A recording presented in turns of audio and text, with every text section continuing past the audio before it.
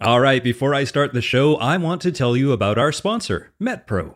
Last spring, you might remember that I did an episode with MetPro's founder, Angelo Poli, about how his company has helped thousands of people understand their bodies better through metabolism tracking. Well, MetPro just launched a brand new tool that lets you see the same science and tailored strategy that their experts use. So you can start tracking, analyzing, and learning what your metabolism responds to best. Now, my listeners get up to 1 month for free when you sign up, so head to metpro.co/getfitguy to learn more.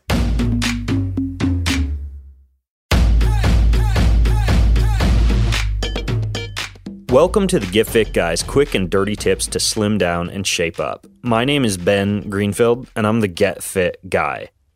In the last episode, which I'll link to in the show notes over at quickanddirtytips.com, you learned about 5 big mistakes that people make when they're stretching, including stretching knotted muscles, stretching with poor posture, stretching yourself into a muscular imbalance, stretching in a stressed out way, and stretching through pain.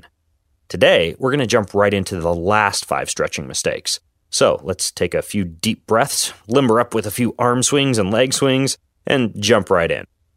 Mistake number 6 is stretching before strength. It's no secret that the more limber a muscle is, the weaker it becomes. Just think about a rubber band. A long, stretchy rubber band is far less strong than a tight, springy rubber band. Now, a recent study on runners found that runners were on average 13 seconds slower when they performed stretching, specifically a static hold and stretch, immediately prior to a 1-mile uphill run. So much for those toe touches before you go tackle the hill repeats. In fact, multiple research studies have shown that static stretching can inhibit the amount of force that a muscle can produce and limit physical performance in just about any jumping, running, or lifting activity you might be doing after that stretch session. And if you say you're just doing stretching before your workout so you don't get injured, then you should also know that further data has shown that static stretching doesn't even reduce your risk of injury, which is one of the primary reasons that you may have been led to believe you should do stretching before exercise. Now, I'm going to put links to all of these studies in the show notes at quickanddirtytips.com, but the New York Times recently had an interesting article on 2 new studies that continue to prove the detrimental effects of static stretching before a workout. The first study showed strength impairments in people who performed static stretching before lifting compared to those who performed the type of dynamic warm-ups you'll learn about in just a little bit. And the second study looked at a total of 104 previous studies on stretching and athletic performance and found that in almost every study, regardless of age, sex, or fitness level, static stretching before a workout decreased performance. This all comes down to the fact that making muscles all loose and making tendons too stretchy prior to exercise makes all of the soft tissue components less able to produce quick and powerful contractions. So if you're about to lift weights, run fast, or do anything that requires power and explosiveness, don't do traditional stretch and hold style stretching. Instead, do dynamic stretches like jumps and swings and marches and lunges and skips and bounds. I'll put a link in the show notes to the perfect dynamic stretch routine that I wrote a few episodes ago. You'll be able to grab it over at quickanddirtytips.com. Stretching mistake number 7 is stretching without stiffness. Now, even if you're stretching the right way, you still need to make a muscle stiff. I know. Doesn't a stiff muscle result in a muscle that is more prone to injury is probably what you're thinking. And this all comes down to a case of semantics. And here's what I mean. When you're rolling out of bed with a stiff back that doesn't move very well, it can be a quick path to injury if you decide you want to go right out into the backyard and move heavy rocks before your back is warmed up and has some blood flow to it. But the same doesn't necessarily hold true for some of the other soft tissue or tendons in your body. Take the Achilles tendon in the back of your legs below your calves, for example. That tendon needs to be tight and springy in order for you to run fast or jump high. And the fastest sprinters and highest jumpers in the world have been shown to have more tendon stiffness in their Achilles tendon, and also their hamstrings, their quadriceps, and their other big leg muscles. So, how do you make a muscle stiff in that way? The answer is something called plyometrics. In my episode, How to Run Faster, which I'll link to in the show notes, I teach you all about plyometrics, which include some of the similar exercises you'd use for a dynamic warm-up, like jumping, hopping, skipping, and bounding. If all you do is stretch without doing these other type of explosive motions, you're never going to get that ideal athletic balance of stretching and stiffness. I want to tell you about today's sponsor, the FitTrack Dara Smart Scale. FitTrack gives you in-depth insights on your fitness progress to help you reach your goals. The Dara Smart Scale measures 17 health metrics, including BMI, hydration, muscle mass, and a whole lot more, and it syncs with the free FitTrack app. So, all your health insights are available, well, wherever you are. And the scale takes up to 8 different users, which is something I really like about FitTrack because, well, I don't live alone and it's really nice to have those insights available to everybody in the house.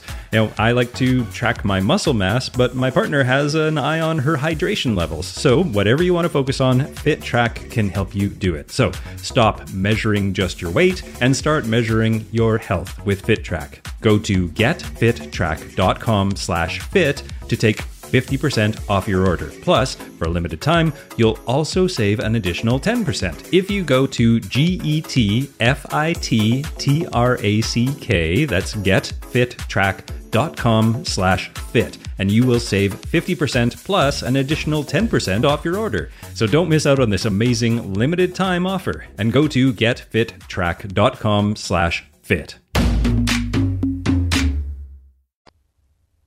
Now, stretching mistake number 8 is stretching your back. The one single body group that simply tends to get stretched too often is your back. Whether it's reaching for your toes, doing back bridges, or bending side to side, the fact is that you actually don't need to stretch your back quite as much as you'd think. This is because back pain, or an immobile back, is not necessarily due to poor flexibility in your back muscles. It's due to poor flexibility or poor mobility in your pelvis and your hip muscles, which limits the range of motion of your hips and makes your back have to overwork. And that's what results in back pain and back injury. So how the heck do you increase mobility in your hips? Well, some of the best moves involve lunging, squatting, stepping side to side, and doing hip opener exercises. I'll put a couple videos in the show notes to a few of my favorites, like clamshells and bird dogs. Don't you love those names? And that foundation book that I mentioned in part 1 of this series is also really good for teaching you how to have proper pelvic alignment, which saves your back. I'll put a link to that book in the show notes as well. Mistake number 9 is not stretching your feet. Now, in part 1 of this series, I mentioned that I keep a golf ball under my desk to roll out any knots in my feet. I also frequently reach down and stretch each of my toes individually, stand with my feet pressed against the wall in a calf and foot stretch, stand on one leg when I'm doing exercises like an overhead press, and do lots of ankle circles while I'm doing things like brushing my teeth. All of these activities keep my feet nice and stretchy, which is crucial for the health and mobility of my knees, my hips, my back, and even my shoulders. So no matter how much you stretch or how good your stretch program is, be sure not to neglect your feet.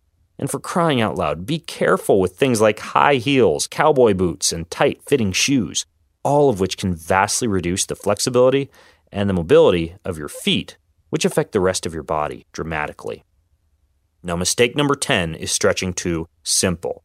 Because your muscles eventually adapt to the demands that you place on them, you need to constantly change your workout and fitness routine if you want to become more fit.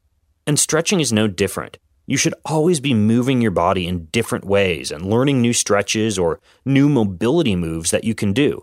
Some of my favorite resources for learning new stretches include the book, Becoming a Supple Leopard, and yes, that really is the title, visiting yoga classes at gyms and trying to make sure it's not the same teacher every time, buying different yoga or Tai Chi DVDs off of Amazon, and even trying a variety of phone apps that teach new yoga or mobility moves like Mind Body Yoga or Yoga Amazing or Office Yoga. There's all sorts of new stretch moves that go way above and beyond just touching your toes, and this will keep both your body and your mind guessing.